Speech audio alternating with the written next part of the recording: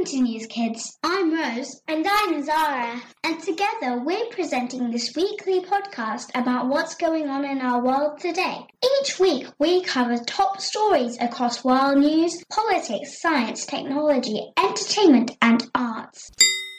Hi, it's Rose here. This week we're talking about Boris Johnson's secret surprise wedding, the possible origin of Covid-19, how the temperature of the world is increasing, and the death of Eric Carle, the author who created the Very Hungry Caterpillar.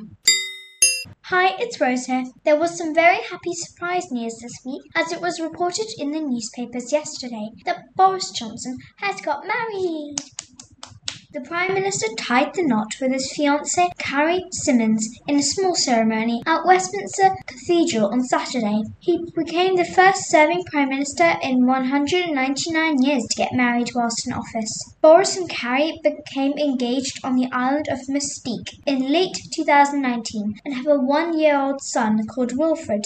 It had been reported the couple had recently sent out save-the-date cards telling family and friends to keep 30th of July 2022 free for celebrations, but the must have just been a red herring. Newspapers reported that 30 guests were invited to the ceremony at short notice, the maximum number allowed under COVID restrictions in England. The cathedral was reportedly emptied of visitors shortly after 1:30 p.m. on Saturday, and half an hour later a limousine carrying Symonds drove into the piazza in front of the building. The bride stepped out of the car wearing a flowing white dress and reportedly did not wear a veil. Boris and Carrie were said to have walked down the aisle to classical music and kissed after reading their vows. A member of staff at the Catholic Cathedral, which is around a mile from Downing Street, said they had only discovered the identity of a couple a day before the wedding. The couple were married by Father Daniel Humphreys, who had baptized Wilfred in a small ceremony in the cathedral's Lady Chapel last year.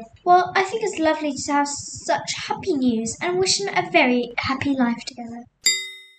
Hello, this is Zara. This week, the US President Joe Biden asked intelligence officials to redouble efforts to investigate the origins of COVID-19. He said that in the US, the intelligence community was divided on whether COVID-19 was the result of a laboratory accident or whether it had come from human contact with an infected animal. He asked for the group to report back to him within 90 days. Now, as we all know, COVID-19 was first detected in the Chinese city of Wuhan, and at least 3.5 million deaths as a result of COVID-19 have now been reported. Early COVID cases were linked by authorities to a seafood market in Wuhan, which led scientists to the theory that the virus first leaked from a Chinese laboratory in the city of Wuhan. Supporters of this theory point to the presence of an important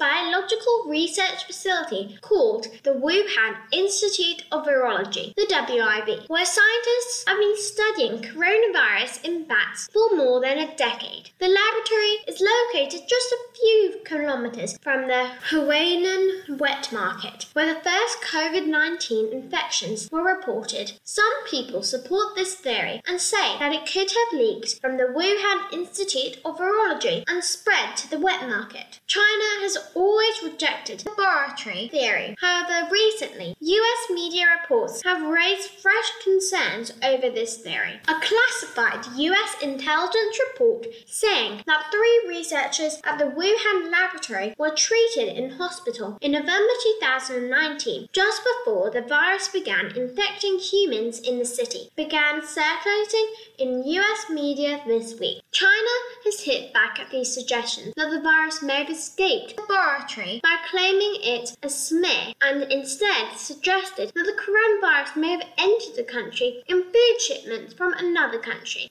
I wonder if we will ever find out how it all originated, and I'll be very interested to hear the results of this investigation that President Biden has now asked for. I hope we do find out how it all started, if only to be able to prevent another terrible pandemic. Hello, this is Zara again, and I'm here with the latest news on climate change. When we talk about climate change, we are talking about global changes in the Earth's average temperature. The Earth's average temperatures move up and down, but it's been increasing more quickly than it usually does, and this change affects everything natural around us. Rivers, trees, plants, and animals. Basically everything. In the recent years, scientists have been saying that the world is about 1 degree Celsius warmer than it was 300 years ago, when the Industrial Revolution started and people started working in factories. Unfortunately, this week it was reported that it is becoming more likely that a key global temperature limit will be reached within the next 5 years. A report published by the World Meteorological Organization found that there is a 40% chance of at least 1 year in the next 5 years being 1.5 degrees Celsius hotter than the pre-industrial level.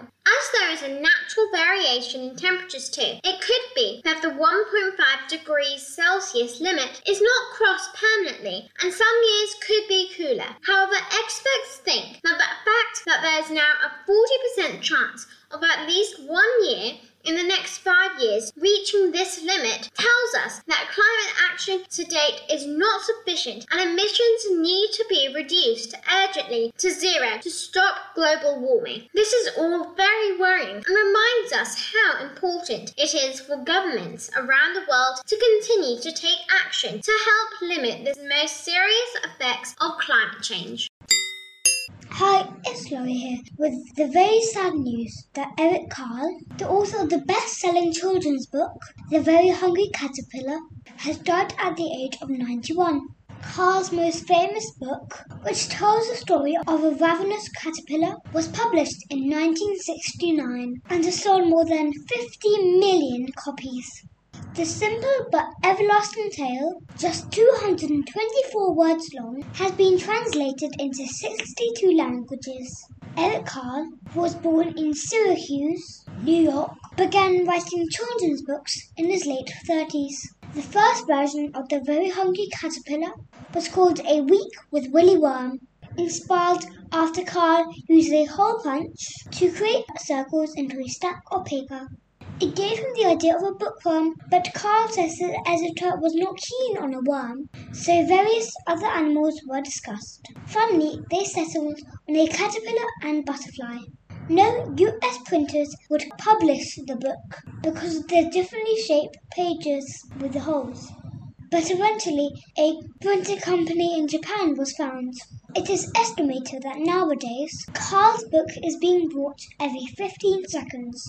It is not just the book that remains popular. There are animated versions of the story, various merchandise spin-offs, and a stage production that to date has been watched by 1 million children. In 2019, he told the BBC why he thought the story endured for 5 decades.